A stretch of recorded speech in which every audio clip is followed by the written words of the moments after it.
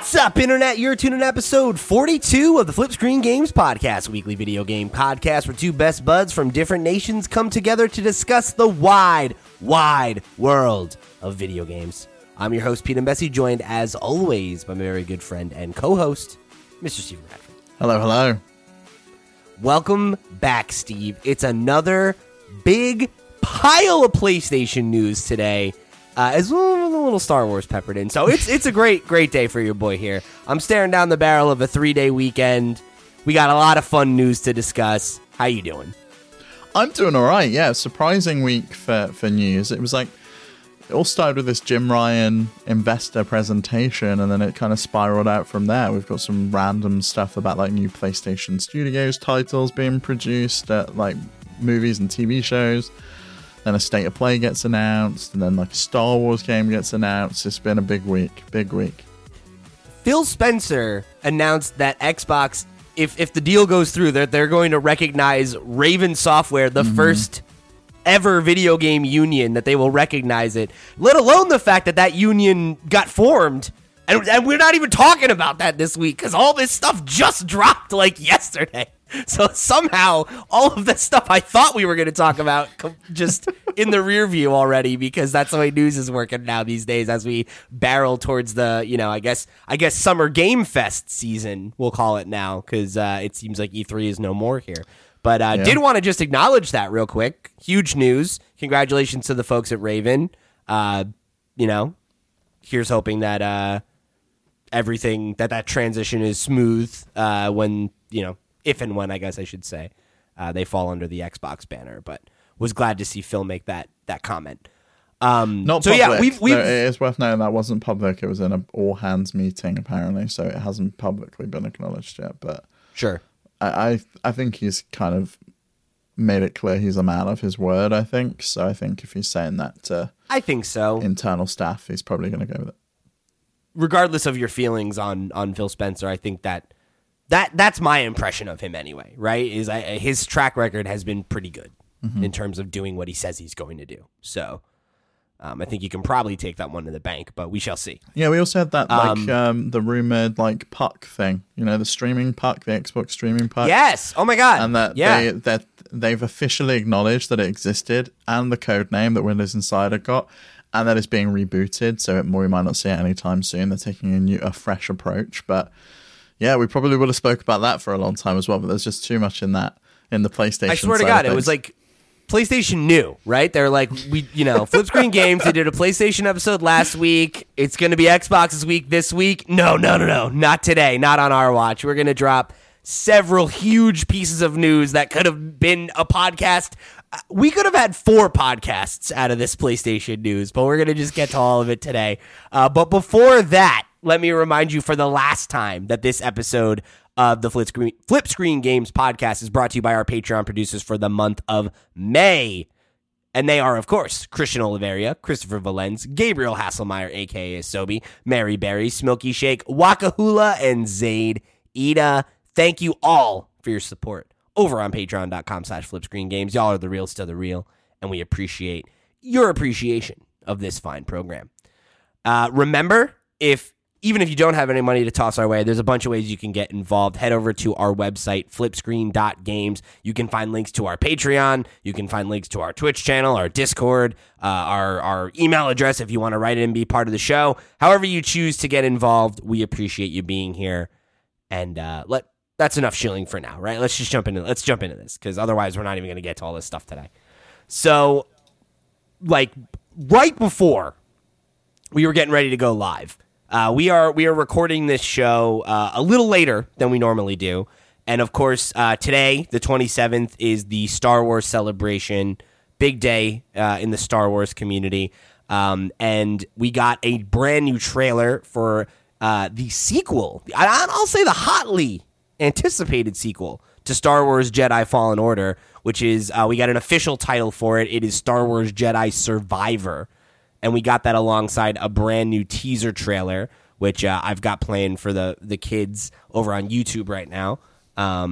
And it's just a cinematic trailer, right? Like it's not, we're not getting into the nitty gritty of the gameplay or anything like that. And even what they're giving you about the story is sparse, but like, I got really excited watching this trailer and just thinking about how much I really fucking dug this game and how much I'm really excited by the idea of being able to like get back in this world and spend some more time with Cal and the cast of characters that, I built around him and everything. And, I don't know. Like I'm excited. I'm excited for another like big meaty Star Wars game. Yeah, me too. It's been a while. I mean, and this isn't the only one that's in the works, right? This is the one at EA, and we've got potentially a lot more coming now that Lucasfilm Games has kind of taken over, and that's become its kind of own brand itself. Yeah. I mean, we have Amy Hennig working on that, her like second at bat doing like a narrative Star Wars game. We'll see if this one pans out, hopefully. And a couple other games, that really I think look exciting. But I think this one is like very much at the top of my list just because like it is a known quantity, right? Like I know how much I like the first game. You know what this is going to be, right? Where it's like ideally it's going to be, I mean, I'm assuming it's going to be a similar Metroidvania meets, Souls-like type game. And ideally we'll start with some of the abilities we had, unlocked throughout our journey in the first game. Then we'll get all these fresh new abilities, new environments, new species of aliens, new companions, all that stuff. And that's really all I need. More sounds great. Plus 2023, it's probably going to be like current gen exclusive, no cross gen at that point. I imagine it's going to look. It would have to be. That game barely ran on. That game barely ran on the. I'm sorry, the prequel. The previous game barely ran on last gen consoles. I can't imagine a sequel being able to work on like a launch PS4. Like no fucking way. Yeah, I played what I played of it on the Series X, and I think they patched in a performance mode at that point, so I was able to play at 60 frames per second. I can't imagine playing that game at like 30 or dipping below 30. It wouldn't have been a very nice experience, but I'm looking forward to it. I think this has motivated me to pick up the game on Steam and give it another go on my Steam Deck. I think I got about halfway through on Xbox, and I just never ended up finishing it, which is a shame. So it would be good if I could get back to it and finally finish it, because I know you really enjoyed it, apart from, I think you had issues with the final boss, was it? I really hated the final boss, but I've come to learn that I think that was more a me problem because the boss is really hard, and there's these items that you can unlock through exploration that are basically like potions, right? And like you get a certain number of charges that you can use, and they only recharge, like, I think at save points. So, like, in the process of a boss fight, you can only use them one time each. And I think I had 3, and there are 10. So if I had unlocked all 10, I probably would have had an easier time with the fight. Okay, yeah, definitely would have had an easier time, yeah. Yeah, but I had my teeth kicked in, and it felt like a really, like, weirdly frustrating difficulty spike, because I had not had that level of issue. Like, there were other boss fights that were hard that I had to play multiple times and, like, practice and get the rhythm, but, like, this was one where it was just, like, you know when you're, like, playing a boss that has phases and you're struggling and, like, you're like, oh, I'm finally getting to the last phase, and then you're just immediately dying, and it's like, I'm not even being able to learn the pattern because I'm just fucking dying as soon as I get to this last phase. And I hit a point where I was just like, enough is enough. Like, if I don't bump the difficulty down and just beat this, I'm going to just not beat the game because I don't want to do this anymore, And it sounds like if I had maybe engaged with the Metroidvania of it all, more, I guess, or better or what have you, I would have had more of that resource that would have mitigated some of the difficulty, but I shot myself in the foot on that one, I guess. Yeah, I think the worst experience I've had like that, I've had a lot of that in Elden Ring, where I had a point where I beat a boss. It was one of those like spirit bosses. I beat it and I thought that was it, and I was really excited because I had tried beating this thing like 10 times, and then another one spawned. immediately after, and you had to kill 2 of them in a row. And I was like, "Fuck this!" And I just like, it was the first time I rage quit that game. I was like, "No fucking way!" I lost all of my runes. I was just so annoyed and frustrated with the game. I was just like, no. So I can understand your frustration coming from it, especially if it's not really clear. Like, if you haven't really played this kind of game before, I guess you don't really understand. Because like, I would imagine now, like going into Elden Ring, knowing that you need to go get more potions and like golden seeds and things to like ensure you've got more charges and stuff. You wouldn't just go into a battle with 3 potions. At least not the final. Well, that's end the battle. thing is, it's like a permanent resource, right? So like, I didn't know that there were 10 of them, right? I knew that you're guaranteed, I think, I don't know, 1 or 2 of them, like just through story progression, and then you unlock the rest of them, right? So I don't know, maybe I had 4, right? And one of them you get outside the door of the final boss. So I was like, okay, like I've not had an issue with health up until now. So why would I even think to be like, oh, there's 10, I better go hunt them down? It was just like, oh, I have the ones I have, and I'm getting along fine, right? So, like, whatever. But now I know, right? Now I know, so I won't have that problem this time around in Jedi's. I will be the Jedi survivor. I'm pretty confident. What's the name of the little robot that they have in Fallen Order? Because I forget. It's like K. Check out this that I've just pasted into our doc. They're releasing a Lego version of him, and it's so cute. It's oh so my cute. god, Steve, I need this. Oh my god, hold on, I'm gonna show it to the kids. Yeah, it's just like it's a little Lego version. Yeah, look at him. He's so cute. I really hope someone motorizes it because it'd be so cool to turn that into like a little walking Lego Technics robot. I love him. I think he's one of my favorite droids. I love the design of like the little legs and everything. Like I just think he's so cute. What is his name? Let me see. Jedi Fallen Order droid. BD1. That's his name. BD1. Okay, I love him. Dude, when I was in Disney World a couple of weeks ago, like in the Star Wars space, Sarah just randomly dropped his name. She's like, oh yeah, like it'd be cool if they had like BD1. And I was like, why did you, I didn't even remember his name. Why do you remember that? And it's like, I forgot, like she played that on PC and I don't think she finished it either. I think she kind of burnt out on it. So she owns it on PC, so you can access it? She does. Oh. Shit, maybe I can. I'll have to have her share her Steam library. Easy account switching on Steam Deck as well. So if you go to the power menu, you can just switch accounts now. So I got to figure out the library sharing thing because that's clearly my issue. Is like if I just have access to my, whoever shares the library, then I can play it for free. That'll be great. I was thinking about playing it again on Xbox, but maybe I'll do that. So. We'll talk more about Jedi Survivor as the news comes, but 2023 is what they're claiming right now. Hopefully they can hit that date. I would love to play this game next year. Mm-hmm. And I hope that they had the time that they needed on it, because I know that was a game that, like, it came in kind of hot, and, like, I remember in the first, like, week or two, there was a lot of, like, complaints about performance, and I remember I got the game a little bit late, and... like, they had done an amazing patch that had solved a lot of the issues that people were encountering. So hopefully, with how successful the original was, they take the time to make sure that this one comes in a state that is, stable for everybody and is really being able to take advantage of that next-gen hardware. I think they will. And and personally, I think Respawn is EA's, like, finest asset at the moment. They really are pumping out some incredible games. Like, just look at how well Apex is doing. And they've got a good track record. The Fallen Order was like one of the most successful games in EA's portfolio. Yeah. They were like it really exceeded expectations.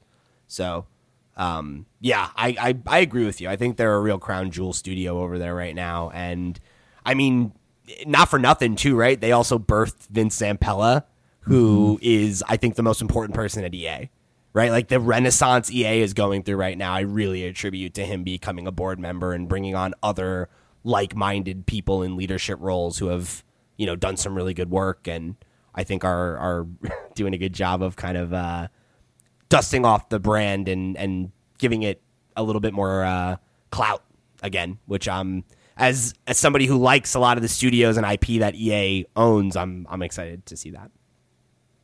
So let's transition over to the PlayStation conversation, because there's a whole lot of it. We'll kick things off with the announcement of a State of Play coming on June 2nd, which is supposed to be around 30 minutes. And PlayStation promises exciting reveals from our third-party partners, plus a sneak peek at several games in development for PSVR 2. So this is interesting because, this is a place where, like, Sony has been weirdly absent the last couple years, right? Like, they really haven't done a lot of, like, State of Play or any kind of presentation in this, like, June E3 Summer Games Fest season. So it is exciting, and I think that puts a lot of expectation on this presentation, and I hope that PlayStation has the goods and that they're going to come and deliver and not have it kind of... And that's the thing, is I don't know that that's what it's going to be. Considering, like, they've put the emphasis on third-party stuff, like, it makes it seem like they've got nothing for PS5 from their studios to show, and I feel like that's what people want to tune in for. That's what they're excited about, is I want to see the Last of Us remake, or I want to see what's next from Naughty Dog and what they're doing, or what's Sony Bend working on, or where's God of War Ragnarok. So I feel like that's what people want, or they want to see more details about Wolverine or the next Spider-Man game or whatever. Yeah, and I don't think we're going to see that. No, we're not seeing any of that by the sounds of it. We're probably going to see some of that Horizon PlayStation VR 2 game. And we'll talk about it more. Like, Jim Ryan's presentation mentions that there's 20 plus PlayStation VR 2 titles at launch. It's not clear if that means that they're like PSVR 1 titles that have been upgraded for PSVR 2, which I would imagine some of them are. Like, Beat Saber's probably going to be there. It's the most popular game on basically every VR platform. They're going to want that updated. I wonder if they'll count that. I think they probably will. But I'd like to see what else they've got up their sleeves. I'd love to see something like Half-Life Alyx come over. I think it's about time that we got some serious VR games announced. Because at the moment it seems like we've only got the Horizon one, which is like an on-rails game by the looks of it. So I'd like to see some more serious games come into that platform. And, like, they have studios that are pretty, dedicated to doing VR. So, like, you have to imagine that they have... a first-party VR-specific title that you can only play on PSVR 2 that they're going to want to show off. Do you think that's going to be the case? Do you think they'll only be on PSVR 2 based on their PC strategy at this point, though? I mean, unless PSVR 2 is PC compatible, which it could be, I don't see them putting it on another VR device, because I don't think that that's the same thing. Who knows? I've been wrong before, right? We'll see, but I think that the things that I've said about PlayStation's PC plans have mostly held true, right? I said that, like, games that would come to PC, it would always be later. It would be more than a year removed. It would probably be closer to like an 18-month cycle or longer. Something like that, I guess, could happen. But I feel like with what Sony's doing with VR and the fact that, like, even from PSVR, right? Like, they decided to plant their flag in the consumer VR space, and they are, one of the big competitors in that space. They are. Right? They're number 2 behind behind Meta.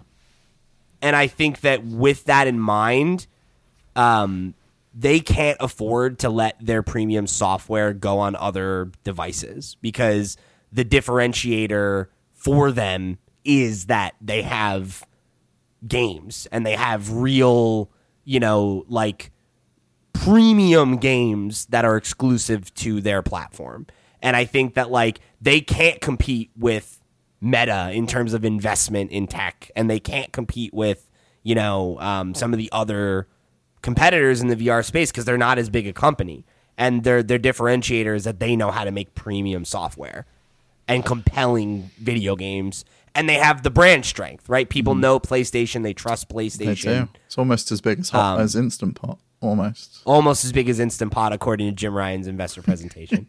So with that in mind, I do think that the big PSVR titles that they are developing in-house will be exclusive, and that they will look at those as similar to like Half-Life Alyx, where it's like it's the killer app, right? That's the thing that makes you buy it. It is, like, but like if I'm gonna, I want a VR headset. I can play Beat Saber anywhere, but I can't play, Horizon whatever anywhere. Probably not that, but Iron Man VR anywhere, right? Those kinds of things. Yeah, I really wonder what we're going to see. Like if we've got some like big games coming for PSVR 2, I wonder what types of games they are, because the experiences they put out for PSVR 1, and what was that like shooting game they did that I tried with that stupid goofy PlayStation Move gun, and it was not great. It was a really bad experience. Like you were jumping around from place to place. It wasn't good. It wasn't a modern VR game should feel like. I could see this, and it was one of my predictions this year, so I do hope it comes true. I still could see PSVR 2 working with PC and then putting the titles out on PC as well, because I still think that's going to be a very expensive device. I think it's probably going to be about $500. And I think for that price, you could justify it being an accessory that sells to PC as well, because that's a niche product at that price. It's an accessory for an already expensive console. And if you've already got a PC and you want to get into VR and you want to play those titles, one, they can't make enough PS5, so if you wanted to play that game, you've got to buy a PS5 first, and then you've got to buy a PSVR 2 on top of that in order to play that game. You're very much limiting the number of people that can play those titles. I think if they can put them on PC and say, like, right, you can just play this game with your PSVR 2, why not do that? Especially with some of the stuff that they've been talking about in their presentation. I think the only way I see that happening is if there is an instance where there's a PlayStation specific PC launcher, right? If Sony gets a PlayStation specific launcher where you can buy those PSVR games, and that's the only way you can buy them, then sure. At that point, I think I'd be okay with, or not even that I'd be okay with it. I could see that logic, because I do think that you're right that you do want to try to have more people have access to the tech. And if like you do allow integration with PC, that could mean a lot more headsets sold to people that are never going to buy one if it's saddled to a PS5. But I also think that the idea of them like putting those games out day and date on other platforms and allowing, other people to play them, I just don't see that, and I think like we're going to talk about some of Sony's other plans, and, I think that the reality of what Sony's strategy is somewhere between the two extremes that you and I have talked about and taken on the subject, where I don't think that Sony's as averse to putting their stuff on other platforms as I thought, but I also don't think they're as bullish about it as you thought. And I think the truth is somewhere in the middle there. And I think that's the kind of thing that seems like a bridge too far to me, unless they're like, hey, this PC thing is working really well for us. Let's put out a launcher and stop putting our games on the Epic Game Store and put them on the PlayStation Store, and, and kind of lean into that. I think that's something that could make a lot of sense. And I mean, like, there is evidence to point to that. So we're going to jump around a little bit between the presentation, but let's talk about the PC growth, because that was one of the big things that they called out, right? So they, in the presentation, there's a slide that has a quote, exponential growth to be sustained by PC titles beyond fiscal year 22. They're forecasting 300 million plus in revenue from PC games this financial year. which is up from 80 million in 2021 and 35 million in 2022.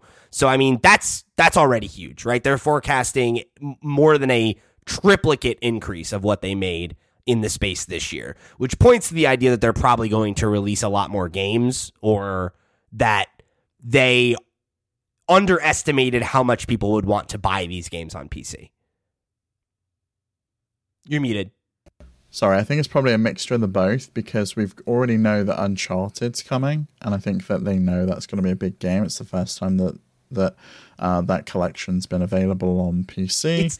It's just the new ones, though, right? It's not the Nathan Drake collection? It's just 4 and the Lost Legacy. Lost Legacy. Yeah. I think that's a bad call. I really feel like that's going to limit their success. Yeah, me too. And I think we already had rumor that The Last of Us was coming as well. I think that was on a slide. And I would imagine, and we've also got the rumor that what is it? Oh gosh, Returnal. Sorry, is coming to Steam, right? For the yeah, first that'll time. be the first PS5 exclusive. Yeah, because that showed up on Steam on a Steam database. So that's the first PS5 exclusive coming over.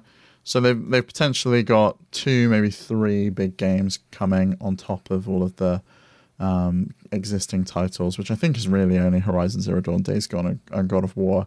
And maybe do they get like a slice of the director's cut of Kojima's game, Death Stranding? I don't believe that they do. I think that's independent. I'm not sure how that works exactly, but I believe that I don't think it's published by Sony on Steam. You can look that up though. If they're the publisher, then they would get their cut. But so I do. While you look that up, I do want to talk about some of these numbers because they're really impressive in a couple of regards. So Horizon Zero Dawn is the oldest game, right? That's been on these other platforms. When was that released? I'd love to get 2020, a date on. August 2020 on PC. Then Days Gone was May 18th, 2021, and God of War was January 14th, 2022. There we go. So with that in mind, right, all these fairly recent releases, right, Horizon being the oldest and about 2 years old, it sold 2.398 million units and driven about $60 million in revenue, which is huge. Right, this is an old game at this point that they were able to sell again, brand new, full price to many folks, and get another 2.5 almost million copies sold of a game that sold well, right, for a console exclusive, but there's always going to be limitations there, so they've got to be happy about that return. And even more so for Days Gone, which has 852,000 units moved for $22.7 million in revenue, which is, again, huge for a game that I think is safe to say Sony feels like underperformed, right? Yeah, because considering they didn't believe in it enough for a sequel, all that stuff. Yeah, that game had sold 8 million copies by 2020, apparently. So 10% again on PC. Horizon is down as selling 20 million copies on both PlayStation and PC as of January this year. So if you that's again 10%. Yeah, well, if you take off the 2.4 million, it's over 10% because that's both platforms combined. So they're looking at 17.5 million that they sold on PS4 and then 2.5 million on PC. Presumably they've sold more by this point because these were as of March 2022, these figures.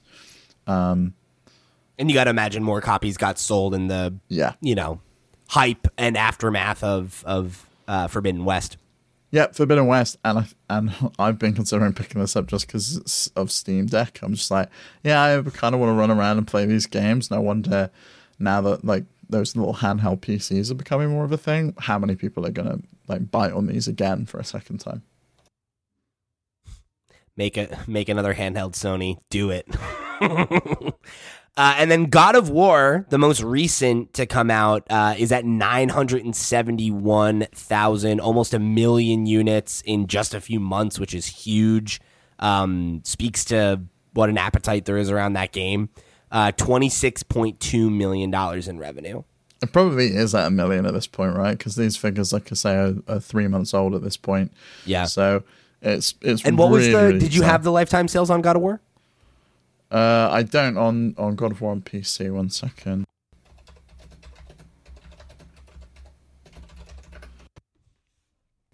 So on PS4, it sold 19.5 million copies. Wow, it sold less than Horizon. That's interesting. Yeah. Oh no, that's on PS4 alone. That's on PS4 alone, so it sold more than Horizon. Okay. Horizon was would have been 17.5 million on PS4. Still pretty close though. I would have thought God of War was higher. But yeah, I mean, so that's huge, right? Like that's a really significant amount of revenue for re-releasing old games. So I'm sure that they're really happy with that return and that they're going to want to try to replicate that success.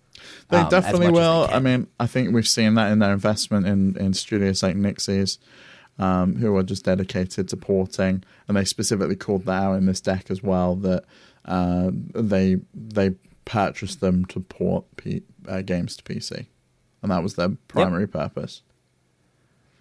And there was also another point here that they're expecting around 30% of their releases to be on PC in 2025. And that's, to contextualize that, they don't mean that 30% of the games that they release will be like PC only, that they'll be releasing PC games. It's more that 30% of the games that they release will also be on PC by 2025.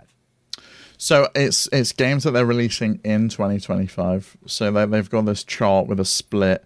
So it's like 55% is going to be a PS5 game, and then PC games will take up like 30%, and then like 20% of the rest will be mobile games. But there's probably some crossover on that, especially as they shift into live services.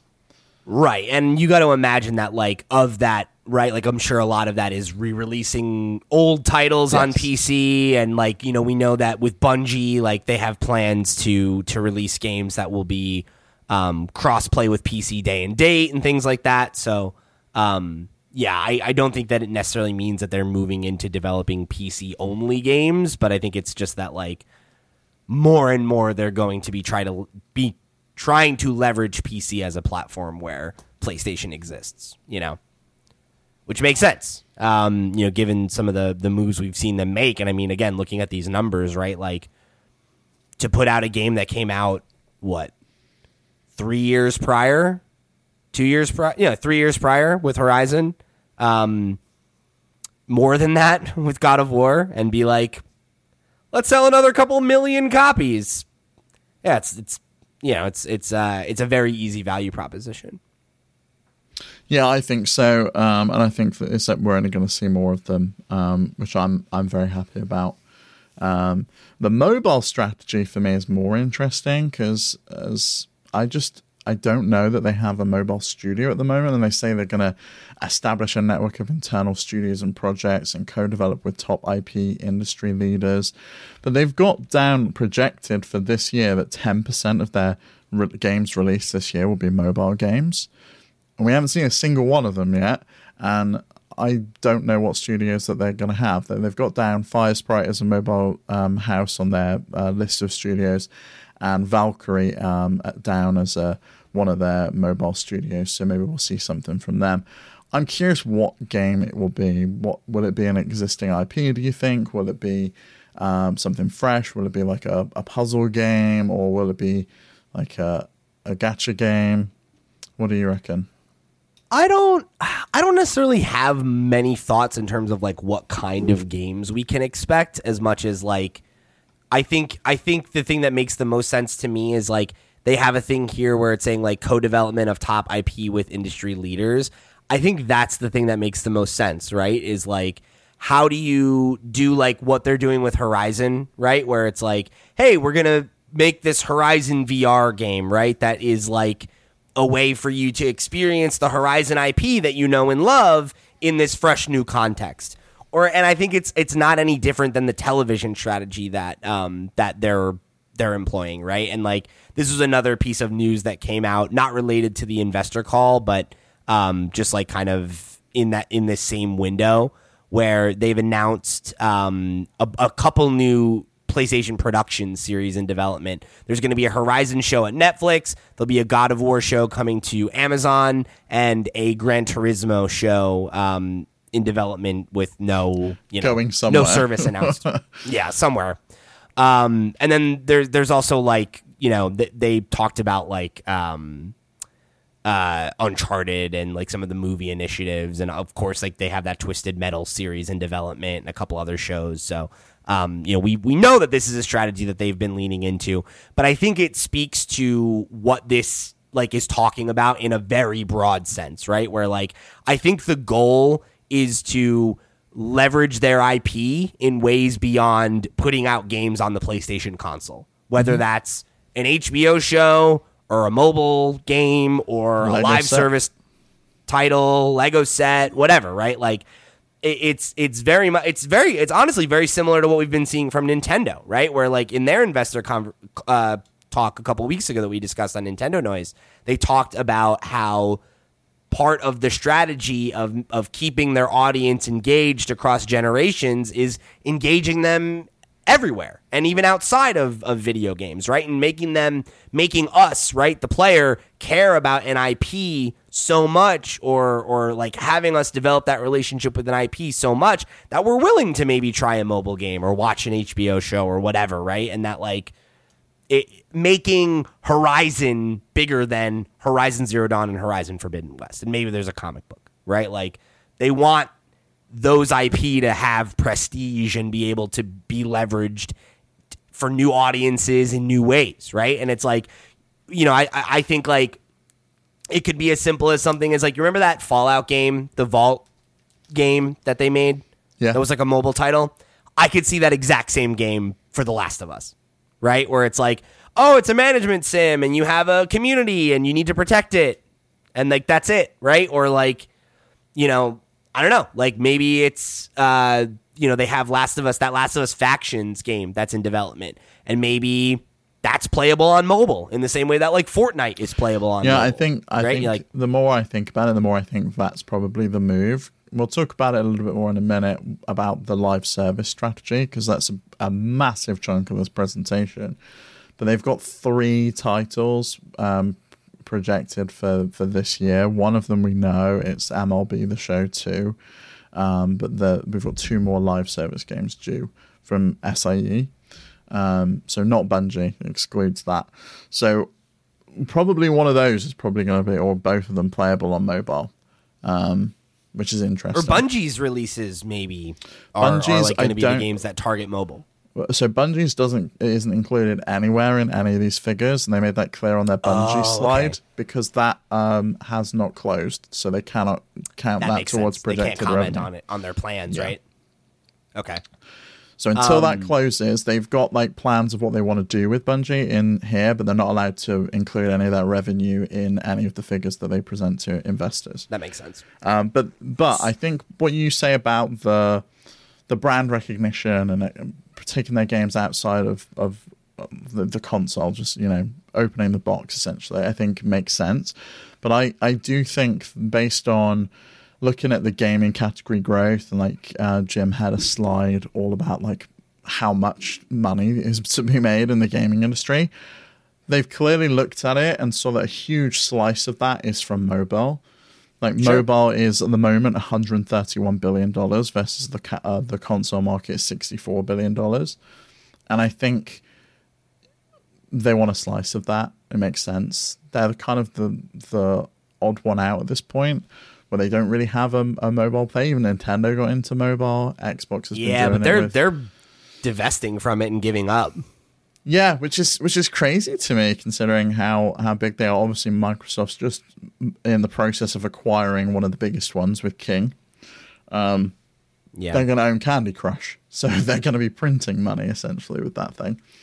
That's such an interesting thing to me, though, because it's like I look at that as more like circumstantial, right? Like they didn't buy Activision Blizzard because they wanted King, right? I think it's more like part of it was, though. Like I do think they want a mobile studio or a mobile house to develop games with their IPs, Potentially, because yeah. like Take-Two just bought Zynga to do the exact same thing because they didn't have anyone to make mobile games for them, and they obviously are looking at the same figures that PlayStation's looking at, saying that it's worth over $160 billion.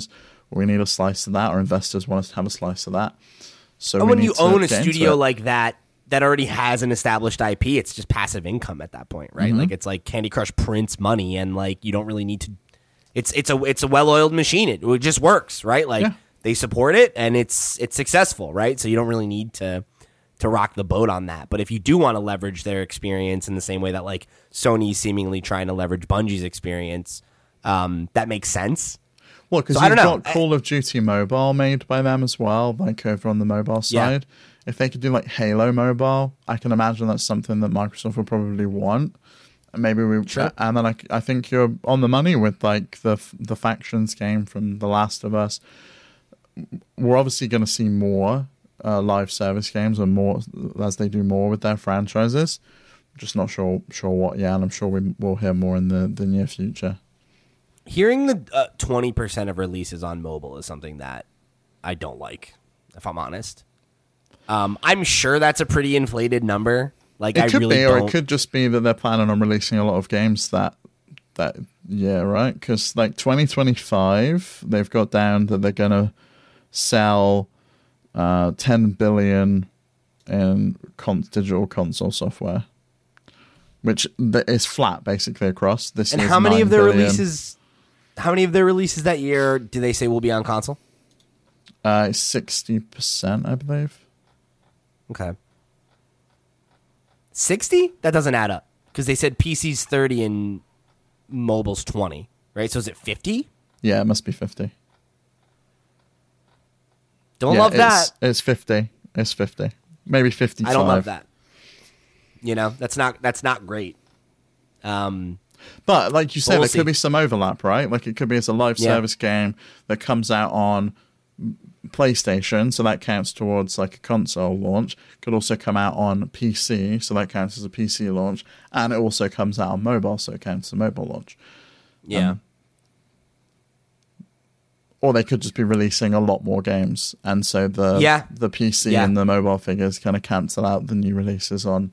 Right, and it's like they were already going to release, because they've said, right, that they have like 26 fucking games in development, or 30. I forget what the number was. It was a really high number of games in development, and like 20 of them are new IP, and like, so I don't know. You know, I'm sure it's not necessarily a. New IP is really interesting because by 2025, they want to have a 50-50 split on investment in new IP and existing IP. At the moment, they're investing 66% in existing IP and only 34% in new IP. And so they want to make sure they have new stuff going forwards. Right? You look at the PS4 generation and like the vast majority of games that came out, or like the vast majority of games that their top talent was working on were sequels, right? Like Naughty Dog did not release a new IP last generation, right? That's insane. Like that's like their crown jewel studio, right? And like the IP that came to define the PS4, right? At least for new stuff, is Guerrilla, you know? Like, and that's nuts. Like that's kind of unheard of, you know? I don't think anyone would have said that they were an A-tier studio, or maybe an, you know, arguably S tier before Horizon, right? So, and I mean, like there were experiments that didn't go as well, like Days Gone, but you know, look how much they've gotten. Did it not go badly? Like, who would be sad with 8 million sales in sales? It's not bad. I think it's just like it's not what they wanted it to be, and that's fine, right? Like if the worst case scenario is that you broke even and Bend learned more, and they can make a bigger, better, more high quality game than they could before that game, then that's pretty good. That's a pretty good place to be for a studio that, you know, you don't expect as much from. Mm-hmm. I would like sure that's some more from them. Yeah, I mean, me too. And I mean, the hope, I think, is like maybe they go back and do like a Siphon Filter, or like something that has like more name recognition, or that people are more excited about, because I think Days Gone struggled for a lot of reasons, right? Like the zombie thing, I think, was kind of in its... And I think they released it too close to The Last of Us, like it was, Yeah. and people were confused as to what it was. And comparing it to that, and it's like, we don't need this. We already have a zombie game from PlayStation. And they're like, not the same at all, but, you know, there's a lot of reasons that I think it came out and underperformed. But, you know, 8 million is not bad, right? Like, that's not bad for a console-exclusive game. And it's finding a second life on PC as well. So, you know, hopefully we see them make good on that promise. I would love to see them really, really change it up, because as much as, you know, video games are inherently like a very nostalgia driven medium, like people love for old things to become new again, and they love to go back and play old things, and that's a huge part of the culture, right? And like, that's great. Like, you look at something like God of War, where you can take an established IP and dust it off and look at it in a new way and reinvent it for a new generation. And that's awesome, right? And like, I don't necessarily want them to stop doing that. But I want more Horizons. I want more Returnals. I want more fresh, new things that when I look back on the PS5 generation, I'm like, oh, this game came out, you know? Like, that's what I want to be thinking about, not like, oh yeah, the 4th Uncharted came out, cool, you know, or like, oh, okay, Last of Us 2, great, but we know Last of Us. This is an established. What about Last of Us Remake though, Pete? Hey, and that's the thing, right? Is you got to have some of those safe bets. I get it, and like, but like, you look at Horizon and like Ghost of Tsushima, right? And like, those came out and whip, and they're fresh. And they put Gorilla and Sucker Punch on a new level of relevance. That's what we want, right? That's what we want to see. And I want that for Bend. I want that for the other studios in their portfolio. I want to see all of those studios keep rising their star power and, like, you know, have Sony have this stable of, like, AAA studios that are just known for quality and for, like, originality, you know? Yeah. I think the problem is, like, we've all got in our minds what a PlayStation Sony Interactive Entertainment game is at the moment. It's that single-player, narrative-driven experience, like an action game, right? I don't think that's what they want to put out anymore. 49% of games currently being worked on by PlayStation Studios are live service games, and it's expected to rise to 55% in 2025. The only live service game I have at the moment is MLB The Show. And that's on Xbox and Switch as well. So I wonder if we'll see other live service games come to other consoles. We're expected to I don't think so. That has more to do with the MLB than it does with PlayStation. Yeah, fair enough. I mean, I wonder if, like, say they do like a live service game for Marvel with Spider-Man in it. Does that show up on another platform? Like, I could see that happening at that point. Potentially. 3 live service franchises expected by the end of this fiscal year, with 12 by the end of 2025, and that just seems like insane to me. Like, don't think I can even name 12 franchises that PlayStation have and operate and regularly release new games for. 12 IP? 12 IP.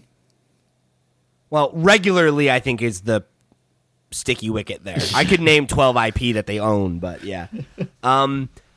I think that there's a chance that this is one of those numbers that, again, it's like, what does this actually mean, right? Because, like, I agree with you that I think that Sony wants to be known for making more than that, but I don't think that they feel like they don't want to make those games, because those games are their bread and butter and they sell well, and, you know, I have a hard time thinking that they're like, let's totally abandon this strategy and move towards all this other stuff.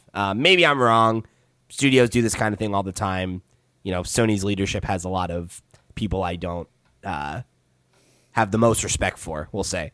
So it's certainly possible that they're just going to chase trends and, you know, and not think about what made them the success that they are. Happens all the time.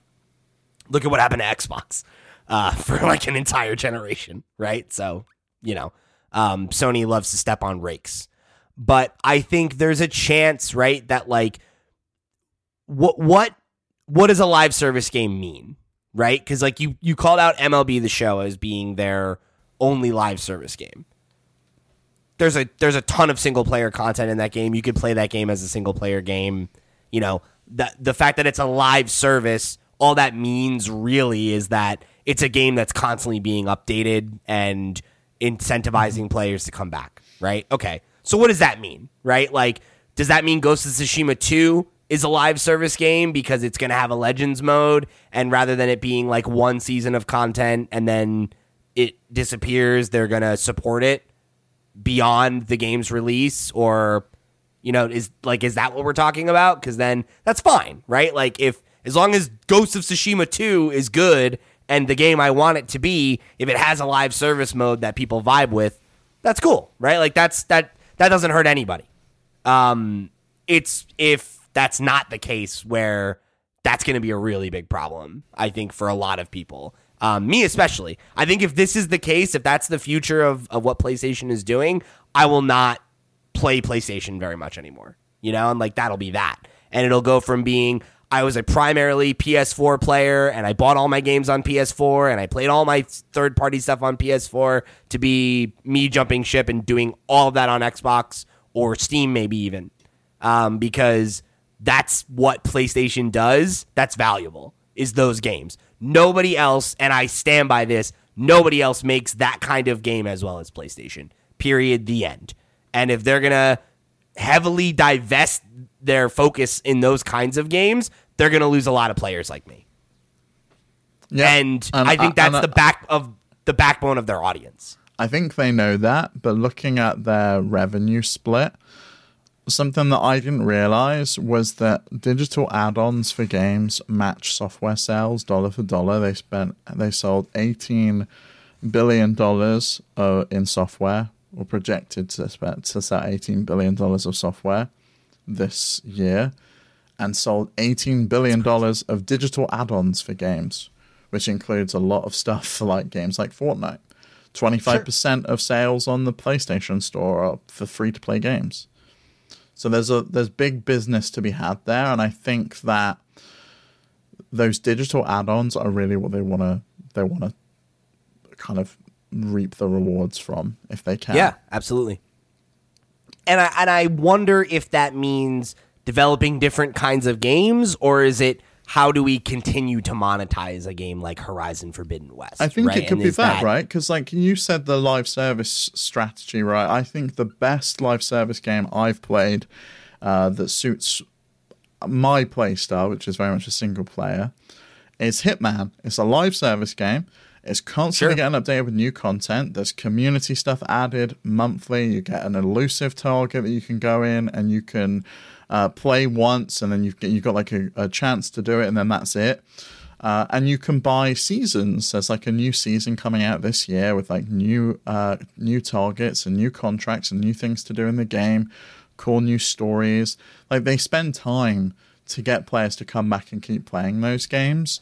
I think if Sony can do that with their existing games, I think they're onto a winning strategy. The problem is, I don't know how they do that with something like a Last of Us, where it's a story. It's like you're playing a movie, think it's right? just do DLC, you know, like and like you have like Left Behind, right? Like, but maybe it's like, instead of just Left Behind, it's like buy a season pass and you'll get 4, you know, short episodic adventures set in the universe of The Last of Us, and you'll get 1 per quarter, right, or something like that. Do you think that counts as a live service, though? I don't think they see it as that. I think that's the traditional strategy of selling DLC for single-player games, which they even moved away from towards the end of the last generation. They stopped doing DLC for their games, and it was, we're doing these like mini 0.5 games, like here's an Uncharted Lost Legacy, and then here's a Spider-Man Miles Morales. I wouldn't say they stopped doing it, though, because like they also did those things, right? Like the Miles Morales and whatnot. But like Spider-Man also had a full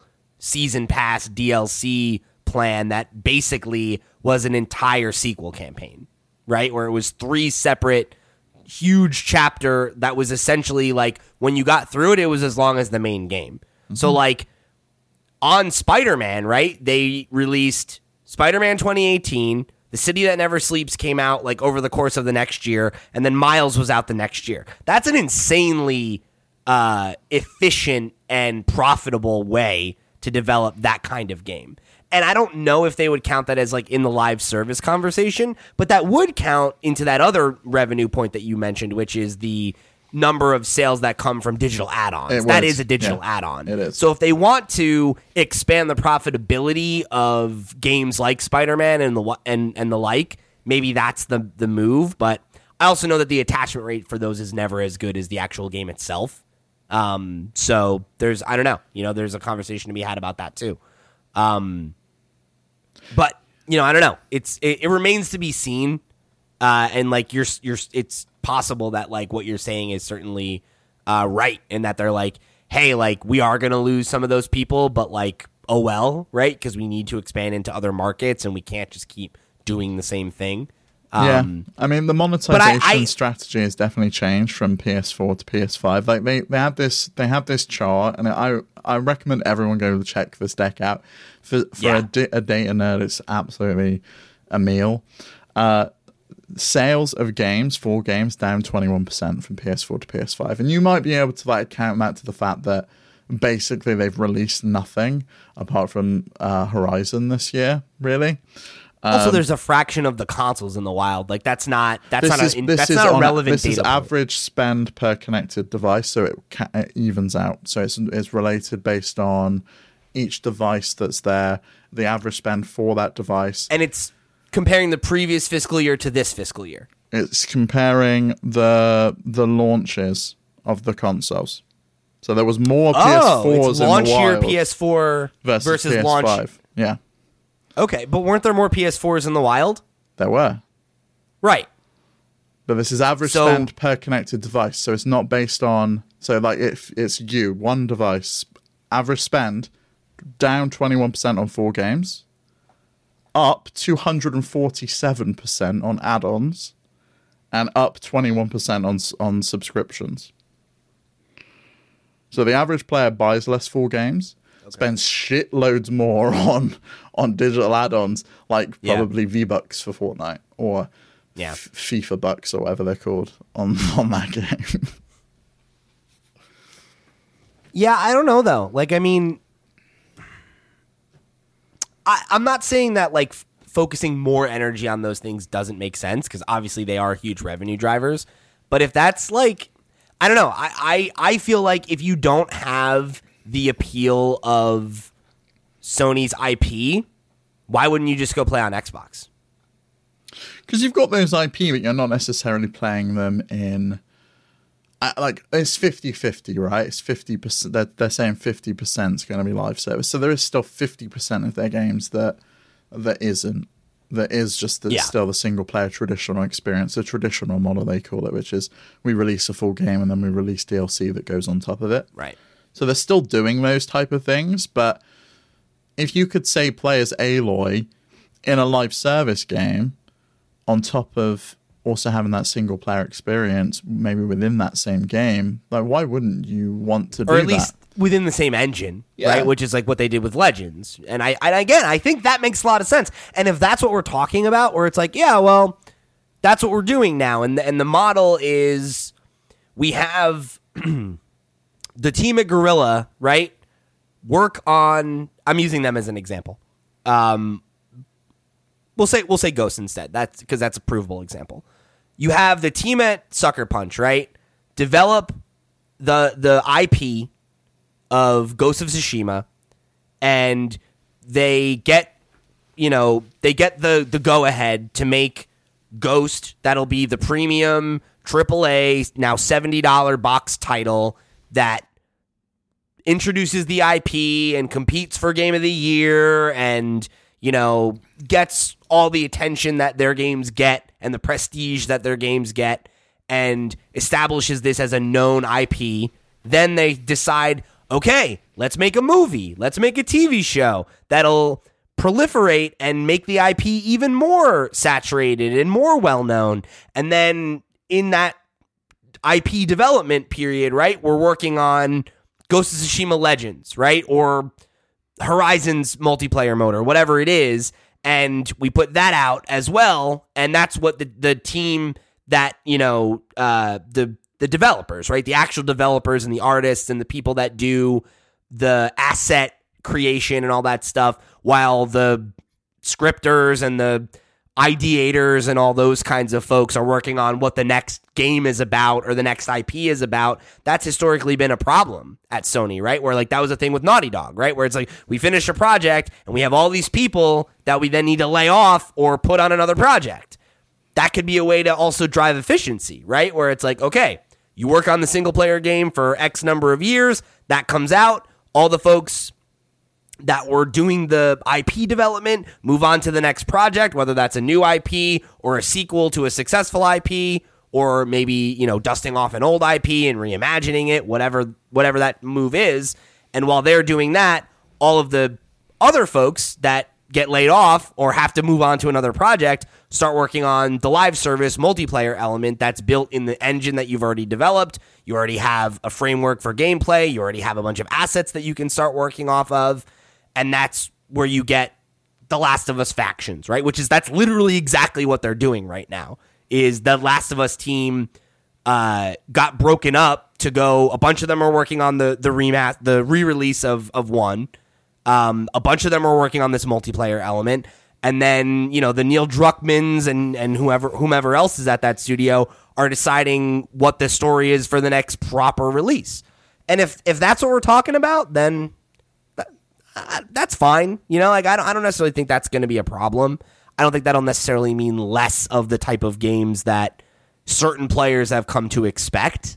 It might just mean more games, right? More releases in general. So the saturation of those games is less in their overall portfolio, which is what you were saying about that 2025 number, right? Where it's like, well, okay, is that 50% because they're releasing less single-player games or because they're releasing twice as many games as they usually released and they're coming out on other platforms? And I think it's probably because they're acquiring more studios, too. Yeah. So, like, that also makes sense, right? Of course you're putting out more games if you own 5 more studios than you did 5 years ago, you know? Or I guess 3 years from now, right? All those studios that they just acquired will theoretically have a release ready for that window. Yeah, I think so. And obviously they have the like ongoing stuff with Bungie. And like there is like we are still waiting for that to happen, so they can't include any of the revenue base. It's expected to close in Q3 of this year. But they've got like a whole thing of what they're going to do, and it's going to be like 12 months before like they're actually fully established.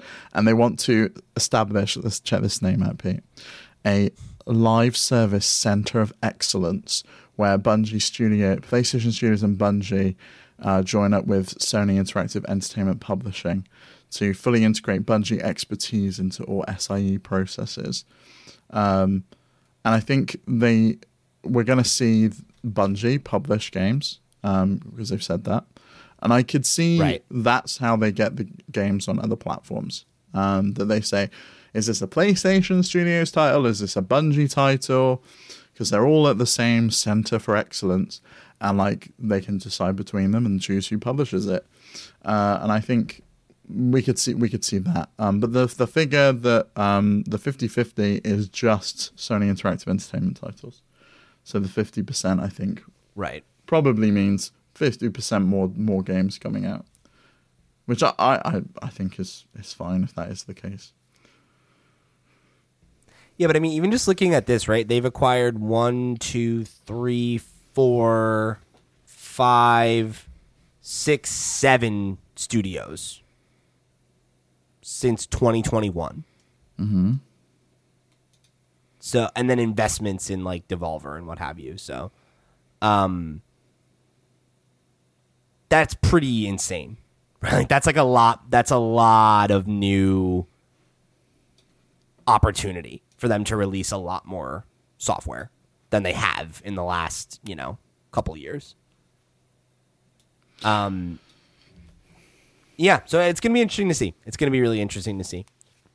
And, you can see they have like a whole slide on like expanding their IP and leveraging it up for like movies and retail and TV series and all these other places. And I think it goes into, they have a quote that you pulled here about console and beyond, a transformation from PlayStation's current console-centric approach to a future where large elements of our community extend beyond the console and they talked about PC and mobile, VR, cloud, metaverse, the Discord integration. But I also think that expands to these other IP leverages, right? To comics and toys and movies and just PlayStation being more ubiquitous and more everywhere than on the box in your living room. Mm-hmm. Yeah, and I don't agree. think that means anything that like is bad for PS5. I think it just means that like Sony's trying to expand what they're doing. You know? No, plus they also have a slide in here where it talks about current issues with supply for the PlayStation and the fact that they don't expect that to kind of steady out until 2024. And so I think a large part of it is the fact that that's why we're still seeing cross-gen titles. That's why we're probably seeing a rapid exponential growth on PC, as they put it. They just can't make enough PlayStation 5s to meet the demand. Even though like there's a really cool figure that they've got where they're selling, US retailers are selling PS5s at a rate of 1,000 a minute when they have them, and they sell out in just a ridiculous amount. Ridiculous, like it's like that. They're here and then they're gone. There's a lot of interesting like stuff there too. Like they had record earnings in a transition year is like one of the slides, and like that's a huge win for them that they had record earnings while putting out a new console. Yeah, it's the first time they haven't made a loss. Like check out the PS3 loss on that slide. It's just like insane numbers. Yeah, it was a huge dip. A huge dip. And they, like you said, there's the bid on the unprecedented demand. In November 2021, 55% of folks expressed interest in PS5, and that's, of course, launch month for PS5. In November 2014, only 28% expressed interest in PS4. And the PS4 is the most successful console they've ever released, and the, third most successful console of all time? Mm-hmm. I believe is the number. Or might be fourth now if the Switch overtook it. It might, yeah. Either way, top 5, right? One of the top 5, one of the best-selling consoles ever. And there's more than double the demand for it, or nearly double the demand. That's pretty nuts. And they call this out, which is the 1,000 rates per minute. PS4 units were selling 6 per minute at the same stage in the life cycle. So that's huge. That's huge for them. And I bet you that is also a narrative element to this presentation, right? Because when the core part of your business is just fucking slapping ass and like it's doing insanely good, and the only thing that's stopping it from growing more is a supply constraint that you literally cannot control, how do you get investors excited about how much your business is going to grow? You talk about the other places you're going to expand into and the other opportunities that you've been leaving on the table that you're no longer going to leave on the table. Mm-hmm. So I bet you that's also part of what has shaped this narrative around all these other things, is like, look how much the PS5 is just absolutely dominating. We want to extend that domination to PC and mobile and all these other places. And even if some of these bets don't pan out, if any of them pan out, that'll be really huge for a business that's already really successful for them. And there's like a whole thing about how there's a huge demand in China as well. That is, so this is interesting. For the PS4, right, they have a thing. It's week 72 sell-through after global launch. They had 250K PS4s sold with free supply, meaning anyone could get one. You could go on a shelf and grab one, and they sold 250,000. They've sold 670,000 with supply constraints being what they are. And China probably not being a market that they prioritized, right? Because historically, not been the biggest market for them. So that's another huge thing, right? Is that like China continues to develop as an emerging market that has a lot of money on the table, and PlayStation seemingly one of the console brands that's pretty entrenched there. So they got a lot of opportunity there for sure.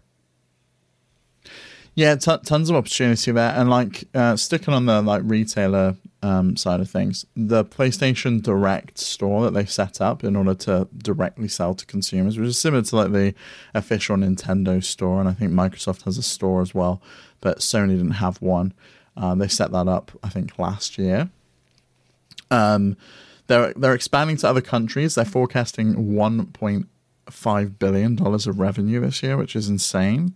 And I kind of feel like their approach is cutting out the middleman a lot, because they also have the figure that 80% of software sales on PlayStation 4 is now digital. Digital. Yeah.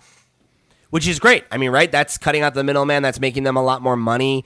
And they've also been talking about the continued success of PS4, which is, even though there's this new console that everyone wants and the people that have it love it, there's still a really dedicated, active audience on PS4. And while, I know that that's going to slow down, especially as the releases trickle, when we're talking about how much of the audience, or the revenue at least, is sales of items in digital games, right? Like, you can play Fortnite on your PS4 for years, right? Like, you'll still be making money. So what's the problem, right? Like, that's great. That business is staying healthy for them during a point where they want to be growing this new market and they can't grow it as much as they need to, right? Or not even need to, but as much as they would like to be able to, and there's nothing they can't control.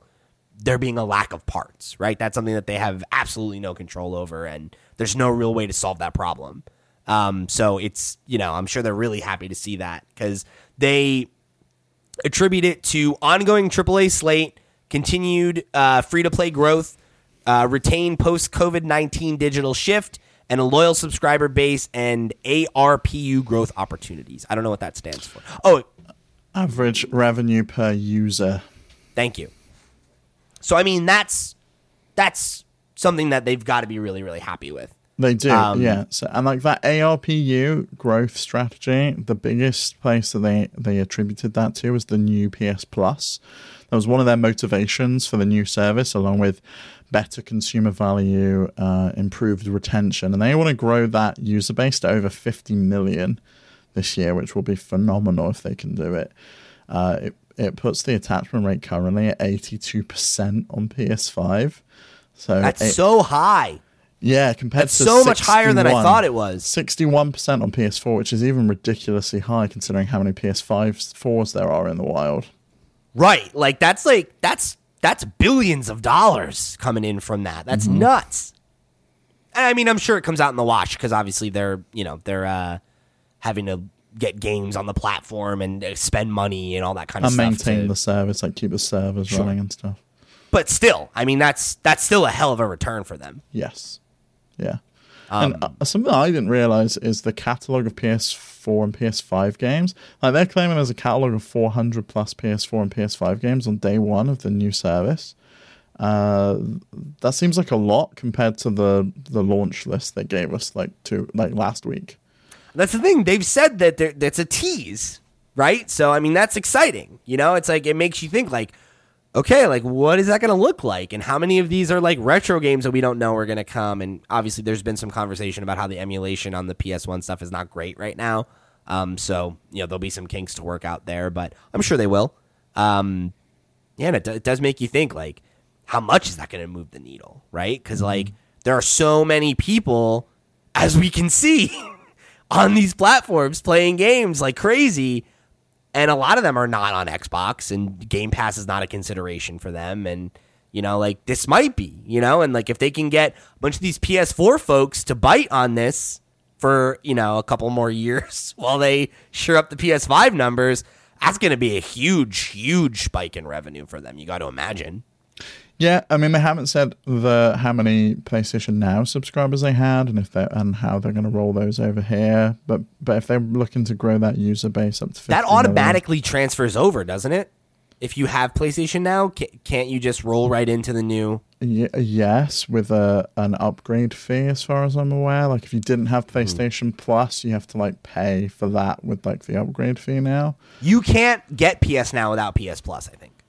Oh, really? Yeah, I'm pretty sure, because it requires online. That's a fair point. So for those folks, it's a better deal. Some games you can download, you can just download games. This doesn't require streaming for those ones. I thought you could get PS Now without PS Plus. I'll fact check that. But obviously, that's gone at this point. So who knows if they're accounting that into the 50 million? PS Now subscription is only available to account holders of PlayStation Network who are aged 18 and over. I think you can. You could get it. Yeah, maybe you could. But I don't know how it works now, because obviously there was this story about PlayStation kind of. I think you wrote in the doc nickel and diming people about the PlayStation subscription. Yeah, so anybody who has Game Pass or has listened to us talk about Game Pass, right, has probably heard of the just insane deals that Microsoft was offering early on when they were trying to get people to get in on the platform and trying to evangelize it. And they would do like, you can get X number of months of Game Pass and you'll spend $1 a month, or you can buy, as much gold and then transfer it over and we'll give you an equivalent amount of Game Pass, right? And that was something that, like, I know I took advantage of, right? Like, I have Game Pass until like 2024 or something like that, like something fucking insane, because I just bought a bunch of cards on a discount and took advantage of the 1 month $1 a month thing, and I just gamed it as much as I could, and I got like 2 or 3 years of it for like, I don't know, like $90 or something. It was nuts. I saved a ton of money, and a lot of people were trying to do that with PlayStation Plus and trying to basically get a deal on the all new PS Plus. And I'm not sure if Nibble was the one who broke the story. That's where I saw it for the first time, at Nibellion on Twitter. There are a bunch of reports from Asian players who already have access to the new PS Plus, who are talking about it like on Reddit and on like some like social media in Japan and the like. And they were saying that if you got your sub at a discount, you'll be charged a higher upgrade fee to make up for the discount. And stacked subscriptions must also pay the upgrade for the entire sub duration. So if you had stacked a bunch of these to try and, game the system and have it all switch over and, kind of grandfather yourself in to a higher number of all new PS Plus months at a discount, Sony has gone out of their way to circumvent that and charge you extra to make up for that loss, which when you look at the motivations for the service change, that makes sense, like for them and, for their bottom line and what they're trying to achieve. But boy, is that a bad fucking look. That is, Sony does some really anti-consumer stuff now and then, but like, boy, that is bullshit. If they had decided, like, hey, everyone who's done it already, you got us, right? And from now on, we're going to be charging this, right? I would still feel bad about that. I would still be like, come on, man. Like, why you got to try nickel and dime people that you're already making a ton of money off of? But, like, to not even give that warning and then be like, hey, if you've stacked these up, you have to pay for it all at once, is like, that is really insult to injury. That sucks. Yeah, what's crazy, I was reading through some of the comments on Reddit, and you'd think that it was like the calculation is like calculated daily, right? So you'd think it was like, if I look at it today, I've got to pay $10. If I look at it tomorrow, it's $9. I look at it in 2 days, it's $8 kind of thing, based on the amount of time I've got left in order to upgrade. Someone's put, no, it's not calculated daily. Hilariously, it's calculated in real time like a taxi. If we check the upgrade fee every 10 to 12 hours, we get a few cents extra discount. Interesting. And there's an update from the poster of the post that Nibble is talking about, and it says, new updated. It seems Sony it seems like they're probably ESL, English as a second language, so I'm just going to read what they wrote. New updated. It seems Sony changed their calculation. Now you don't have to pay back the discount. Yesterday, today. And there's two their photos from the China NGA forum that they screenshotted, and you can see there's it's just like it's a difference of like almost $100 between the two. So I don't know if maybe they're backtracking on this. But yeah, very, very interesting. And obviously not what you want to see. If they are backtracking, I'm sure it's because a lot of people are very upset. Yeah. Rightfully so. It sucks that they feel like they have to do this all the time. I mean, this was the same issue I always took with the kind of the extra $10 or $15 they tried eking out of people to upgrade to the PS5 version or whatever, and it was just like, come on. I genuinely don't understand it. I really don't. Like, they're making so much money. These are the most dedicated players. They're like on your latest console. They are subscribed to your service, so much so that they like stacked a bunch of gift cards so they could subscribe to your service for a long time. You got a lot of money out of them up front, and you're gonna forgo them. Like, they're saving of like $2 a month or something, just because you really need that for your bottom line. Because you can. Yeah. Like, that's it. It's that simple. And that sucks. Like, no matter how you slice it, it's a bad feeling. Like, it's the kind of thing that,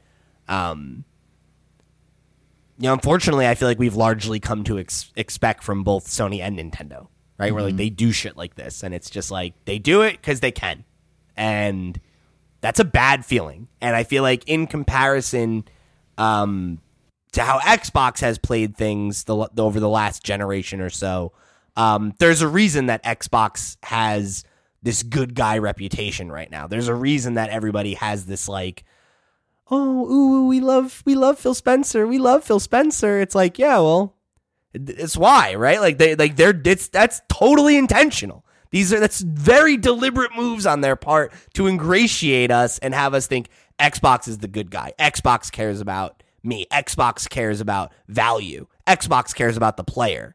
And Sony is making like literally the opposite in almost every move, right? Where they're like, we're concerned about the bottom line. Nobody cares about retro games. We're not going to do that. We're not going to do this. We're not going to do that. And like, when people squeal, they back off on stuff, right? Like, Epic was able to bully them into crossplay and bully them into free-to-play games not needing PS Now or PS Plus, and they were able to be bullied into a lot of things, like the not closing down the storefronts. Now they have this retro person, like they listen to the audience, but they very much do the thing that all corporations do, right? Which is, we're going to squeeze as much fucking blood out of this stone as we can until you squeal. And then, okay, all right, for our bad, we apologize, we love you, we care about you, yeah. Okay. So, I mean, a corporation's going to corporation, right? Like, that's the reality. It's awful. I hate it. It's exploitive, but you can't expect a company to do anything else. And for what it's worth, right? Like, if Xbox was on top, they'd probably be doing the same shit. So, no corporation is your friend. All right, that's my message for today. All right, so let's get through the last couple things here and close it out. You had a couple more bullets here. We talked about how there's going to be the 20 plus major first party and third party titles for PSVR 2 at launch. We'll of course hear more about those at the State of Play. We also know that they had a new investment in is it Excelbyte? It's Excelbyte, yeah. They're a back-end as a service company. They work with a bunch of big players, like Respawn, for example. And it's like a drop-in system for like your game, and they'll run your back-end for you. So you can like check the number of players, like anti-cheat, all of that stuff. They're meant to be like an all-in-one package deal kind of thing. So I'd imagine their investment comes as part of their foray into live service games, and then wanting to leverage Excelbyte's knowledge and software and things like that. Yeah, and I mean, maybe that's like also in collaboration with Bungie, or maybe it's more so that like they can leverage Bungie's expertise but not have to rely on their technology and take attention away from their projects. Like, I don't know, but it's something that makes sense, right, in the context of what we know they're trying to do and the direction that they're moving overall. So Definitely a natural partnership, it sounds like. The last thing we'll talk about here today is it's a pivot. This is the end of the financial discussion. I think overall, very interesting presentation, very data focused. Here's hoping PlayStation continues to do these. They're always really fun when Nintendo does them, so it's cool to see PlayStation do a similar kind of presentation and make it available. But the last thing I want to talk about is that God of War Ragnarok has apparently been rated by the Korean ratings board, which has a lot of people talking about the idea of this game actually making it out in 2022. Yes, wild. What do you think? I didn't think this was ever going to happen, but it looks like it is, right? I mean, they don't show up for nothing on these ratings boards. Like, usually this means something's coming. I think we're probably going to see it this year. I think it's probably going to hit that. If it doesn't, maybe they've got it rated so that they can, I don't know, hope that they make it across the finish line and it gets and if they don't pushed, it's ready to go at a later date. I don't know. I mean, I obviously I predicted that it would come out this year. I think literally even like a week ago we were talking about it and we placed bets and I said I didn't think it was going to come out. I'd be really happy to be wrong. I'll tell you what. I would be really happy to be wrong about that. We talked about the game of the year discussion and what's going to happen, right? Yeah. And like, it would be great to see Elden Ring get some healthy competition. It would be great to see this game come out and be what we hope it's going to be and be another 10 out of 10, that kind of thing. But I'm kind of resigned to it not coming out. So if it doesn't make it, I'm at the point where I don't think I'm going to be disappointed. I'll be pleasantly surprised if it does come out. But this does seem to point to the idea that it's more imminent than not. So I wonder if even if it gets delayed, is it getting delayed to like Q1? And it's going to come out like at the same time that Horizon came out this year. I mean, that would be cool. That doesn't seem crazy. Yeah, I mean, I don't know what the timeline usually is for them to submit games to get rated at the Korean ratings board. Let's find out. Because it could be that this is the usual timeline, right? 6 to 8 months out from release, they submit it. They make sure that they're on the right path. Maybe there was something that's in the game that they wanted to make sure wouldn't get them over a certain threshold to make it not playable in certain countries, that kind of thing. Because you see stories about games being banned in Australia all the time or whatever. Maybe that's the case that they're working on something that maybe is a little bit too hardcore or something. But I would imagine they've got contacts within the ratings boards that they can talk to about that kind of thing. So my guess would be that this was submitted in a playable state so that they can assess it.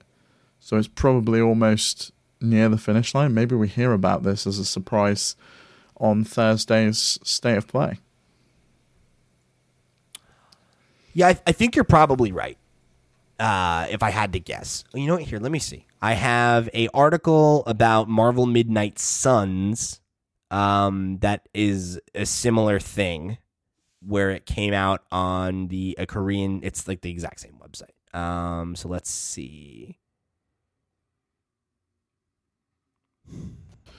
So Horizon Forbidden West was rated on November 4th to 2021 by the Korean Game Rating and Administration Committee. Okay. So that my God, that's a really similar timeline then, right? It is, but Horizon that could mean it's out this fall. Horizon was due out last year, wasn't it? So, and then they delayed it. Yeah. Yeah, so I mean, that timeline is, that's 6 months until it's released. We could, if it's out now, it could be November, December that we're seeing the release of God of War, or they push it back, but it's exciting. Yeah, I mean, this article from IGN is making the same case, where it's saying games are usually only presented to ratings boards once they're in a complete or near complete state so that an accurate assessment of suitability can be given. Mm-hmm.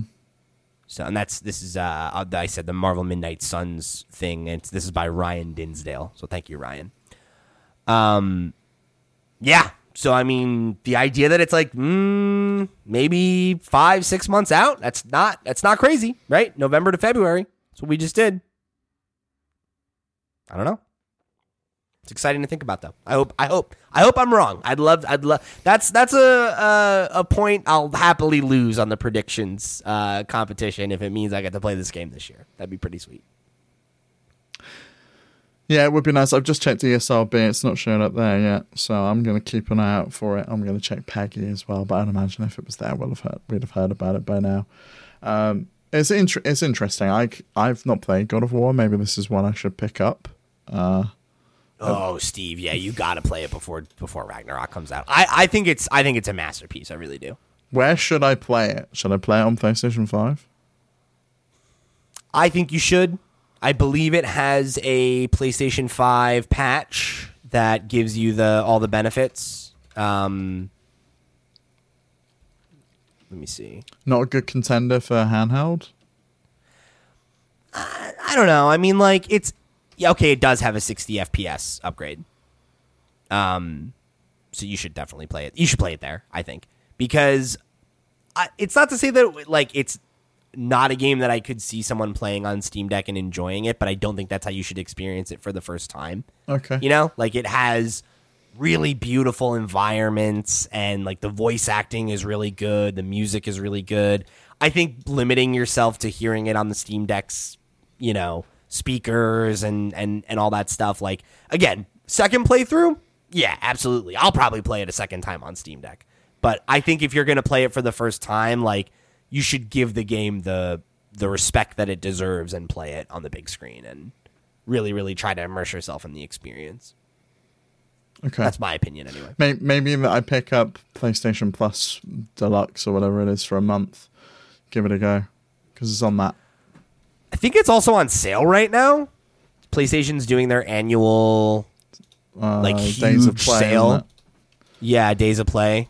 I think is currently ongoing. It was one of the games that wasn't in their sales on PC. So I was like, oh, well, you know, I'll probably pick up Days Gone or something instead. But let's see. Yeah, so it looks like God of War, where are you? Is it on this list? That can't be right. It's got to be on sale. And they weren't, but I don't think they were putting it on sale like on PC, like I said. So maybe they're excluding it. I wonder why. Probably making too much games. money selling full price. Maybe. I don't know. I swear to God, I was looking at it and it was like $20. Because, like, I was going through it, and it was, like, all of the games that they had on the list were, like, games I already owned. And I was like, oh, it's a good deal, but I already have it, so. Like, I almost grabbed Kena, Bridge of Spirits. That was, like, really cheap. Oh, you know what it is? Okay. I think it's just always $20 now. Because they put it out as one of those, you know, like the best-selling PS4 games the or gold whatever. ones, yeah. Yeah. So you can get it for $20, and I think it's a steal at that price. And you'll spend more than that on it on PC to have it run not as well. On your Steam Deck. Like, that's what I mean. Like, for that price, I might as well just get a subscription for the couple of months. Yeah, but only if you're gonna if I would do it annually. Then, if you're gonna do it month to month, I think that's gonna be a waste of your money because it'll take you more than a month to beat that game. Probably, yeah. Yeah, we'll see. Yeah, it's $15.99 on the PlayStation Store. Or the digital deluxe version's $24.99, but I don't know what you get with that. I think that's just like extra. Yeah, this is me shopping at this point. So yeah, just buy the game. We're gonna end the show there. Go buy the game and play it. And I'll replay it with you if you want. We could do like a little book club kind of thing. You know, who's to say? I'm up for that. It's not a game I want to stream for the first time. Like, I've had issues streaming games that are narrative driven and like really struggling to follow the story. It'll completely ruin it for you. Yeah, it's an intimate, emotional game, and you don't want to be like having that while you're on camera trying to entertain and like people in chat like making jokes and it's like, no, don't do that. Play the game, and then if you like it enough to stream it again, stream it again. That would be my recommendation anyway. So, thank you all for joining us here on another episode of the Flip Screen Games podcast. This was a meaty one. I knew it was going to go long, but goddamn, this was a hefty boy. So I hope you enjoyed it. Sony, drop another bombshell, and you can have the whole episode again next week. All right, you give me this level of news, and that'll be my guarantee to you. We've literally got a state of play next week, so probably it's gonna. I think we're gonna have to do a couple extra episodes, honestly, as we move into the Summer Games Fest season, because there's gonna be a lot, I think, coming out. Yeah, crazy that this is being considered part of the Summer Games Fest. That whole branding is just weird to me. It's just like all of these separate things, and only Jeff anything calling that it happens. Summer Game Fest. It's like Sony didn't reference that this was part of the Summer Games Fest, but Jeff was quick to chuck it on his calendar. Hey, he can do whatever he wants. It's his calendar. He's just letting you know. He's just letting you know. It's free publicity for them. What do they care? It's on. Right? It's on Jeff Grubb's Summer Game Mess as well. So I guess that's only fair. Yeah, there you go. It works. Anyway, thank you all for joining us. Remember, head over to flipscreen.games. That's our website. You can find links to our Patreon, where you can get early access to this and Nintendo Noise. You can get our exclusive show, One More Thing, and a whole bunch of other good perks and goodies. Head over to our Twitch channel, where every Wednesday and Thursday we are there streaming video games for your viewing pleasure, and then a couple other times a week if we have the time. So go and give it a follow, and you'll know when we go live. And then, of course, we've got our Discord, we've got our email address, we've got our social media, a bunch of ways that you can get in contact, become a part of the community, right into the show. However you choose to get involved, we appreciate you spending your time with us and tuning in for this week's episode. For Flip Screen Games, I've been Pete, he's been Steve. We'll see you next week.